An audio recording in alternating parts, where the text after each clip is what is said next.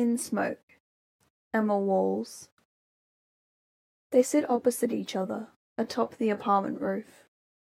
The sun screams across the cement giants, clawing at the sky, evading the horizon. He passes her a cigarette, with calloused hands, lingering to brush a thumb against her wrist, which he turns into a clambering check of her watch. But he knows the time. Eve licks her lower lip, drawing the cigarette to her mouth as she watches apartment lights slowly switch on. Portals to the lives of others. She's been watching one in particular from this vantage point, looking down past a sweeping drop and into another complex below. A family, too large to exist within the confines of a two-bedroom apartment, but happy nonetheless. She'd watched them the night prior, and the night before that, always in the company of Hugo, but never with. She glances back to him, focusing on the sounds around him. She loves listening to the city in the evening, cars heaving under their owner's weight, and bells of restaurant doors. His mouth moves on and on in murmurs of French. She loves the texture of his hair, visibly thinning, yet individually. Each strand is so coarse, her hand loses momentum at the nape where it thickens. In between barber trips, hairs would burst upwards from around his neck, always sharp at first. She would yearn to grab her tweezers, yank them out at the root, but never dared to voice the urge. He always batted her hand away by the time she'd reached the nape of his neck, usually keen to move on, waiting for her to straddle him tighter, or respond to his hands travelling down her back. She looks at the family. Illuminated in the kitchen, the father stands at the stove, one hand on his hip and the other stirring a steaming pot. The steam travels beyond their apartment, easing through the open window, waltzing over to where she sits, cross-legged in the smoke and the dark. She breathes in. Homemade meatballs in a rich red sauce. The scent encases her too tightly to be simply drawn from a recipe book. A family recipe, definitely, handled carefully and passed deftly down the generations. She wonders how far. She can see it in her mind's eye, a plump grandmother, long past now, often found making cannoli for dessert. She slathers in the filling of ricotta, crushed pistachios, and shards of milk chocolate with slithers of roasted almonds. Her famous meatballs for the main. Fresh ingredients, all from the local markets around the corner. She teaches the recipe to her daughter, who will pass it down when she ages to her 3 children, and theirs onto their own. At least 4 generations experiencing the heaviness of the meat and sweetness of the tomato. She breathes out.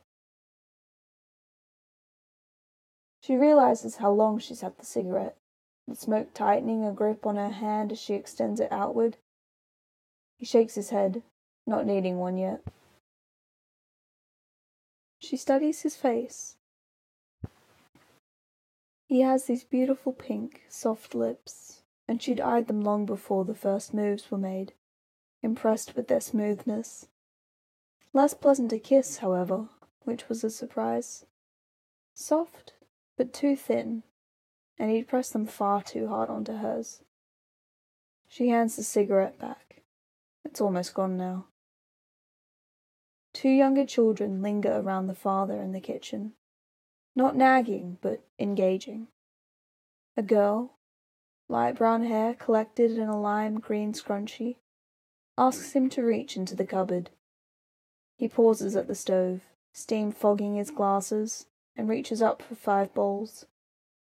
On the other side of him, a young boy gazes out the window. He has darker hair, and the length of it tickles his eyebrows. He turns toward Eve's direction, and in the haze, she swears he catches her eye. Hugo starts to stir, moving amidst the smoke.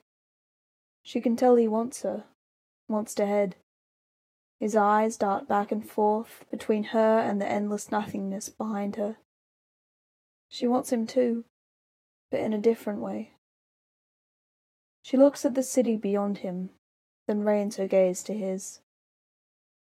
"One more?" she asks, motioning to the pack that lies abandoned between them. He nods, fingering his pocket for a lighter as he passes her the exhausted cigarette. She forces the head into the ground. It had been her first smoke in a long time when he'd stumbled into her room late that night, during the witching hour. She loved being awake in those early hours when she was little, desperate for fragments of silence. In winter, she'd blow gently into the air, watching her breath form small clouds that rose lazily above her. Now older, head lolling slightly off the mattress, she'd spend this time gazing out the floor-to-ceiling windows to her right. She would watch thick coatings of fog devour building after building. Minutes after his arrival, and he'd made her bedroom air just as thick as the air outside. He flicks the nubbin in the dark, and it erupts into their space. She loves to play with the sputtering flame. She reaches out to take it from him. She'd burnt her fingers the first time, but now she moves with more caution, watching the flames sway. Light dances around the pair, climbing up her bare forearms and up the black tank, into a mess of brown hair, dancing along swinging gold earrings. She looks at her watch. 7 p.m. Right on cue, the mother erupts inward. A flurry of bright colours, she embraces the incoming children with open arms. The father looks up from the stove, smiling. The type of smile that seeps through your skin and softens your heart. The table is almost set, glasses and cutlery placed. The boy pauses to remember his water duty, obliging. He takes a cool jug of water from the fridge and fills up one glass after another. From the rooftop, Eve watches the mother as she motions towards her. "It's dinner time," she says. She tells Hugo she'll be back. Just a second. But he has taken up shop amidst the smoke that suffocates the air, and he could not care less. She stands, dusting off the ash that has patted her jeans. She walks over to the ledge, looking up, eager to lock eyes with the mother, but she's already left the kitchen. She sees the father setting a flourishing pot of parsley back onto the windowsill. The green smell reaches out to her, pulling along with it the nuttiness of the Parmigiana cheese, the garlic too. They intertwine, dipping over the window and wait just beyond her roof.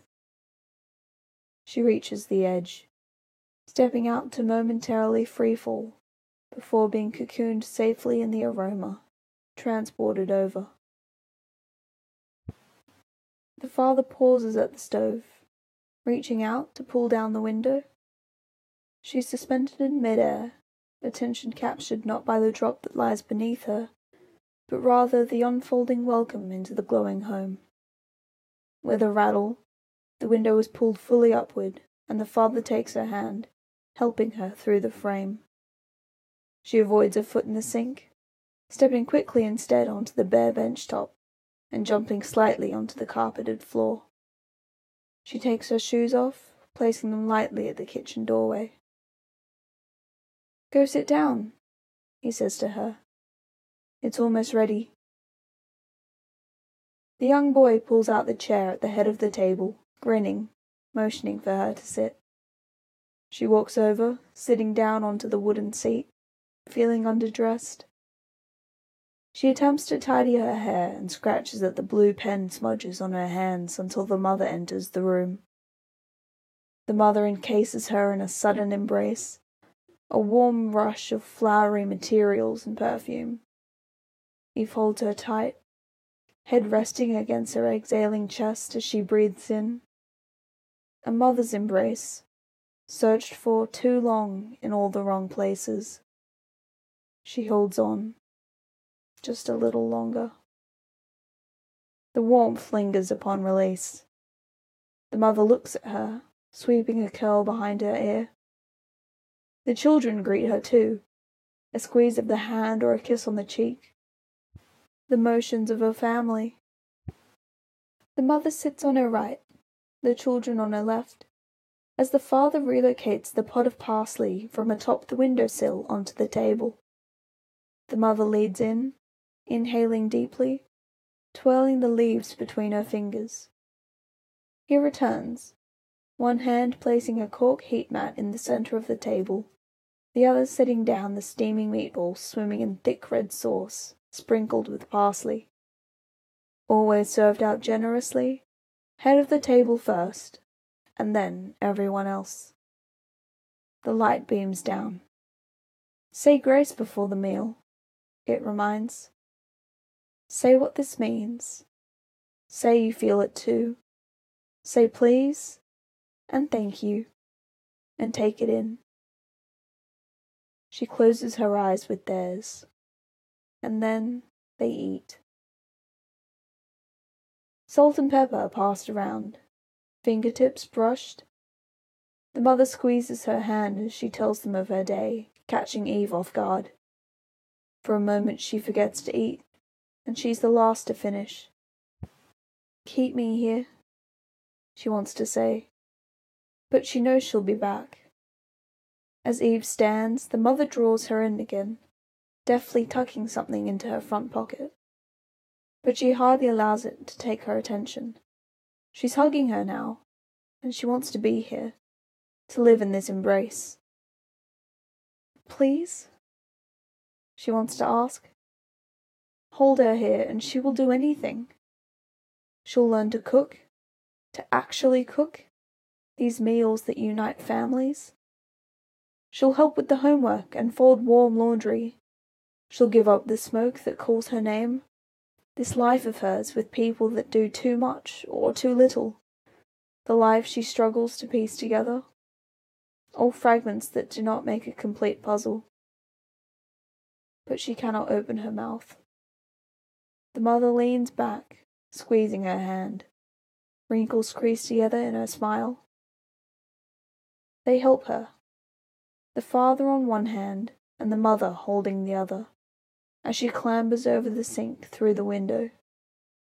They watch as she's carried upward toward her rooftop, before turning away. She steps back up onto the ledge, the green of the parsley lingering, snaking around her leg. Behind her, the father closes the window. She looks forward, making out Hugo's shadow. He looks up, fiddles with the front of his hair. Let's go, he says. She nods. He stands up, stamping out the cigarette in one purposeful movement. He reaches down for the pack and lighter, grasping both in his hand as he moves towards the door. She pauses for a moment, remembering something in her pocket, letting him go ahead. She reaches in and takes out a crumpled sprig of parsley. She flattens it between her hands, letting the smell encase her, just for a moment longer. To live in that embrace, that home, for just a moment longer.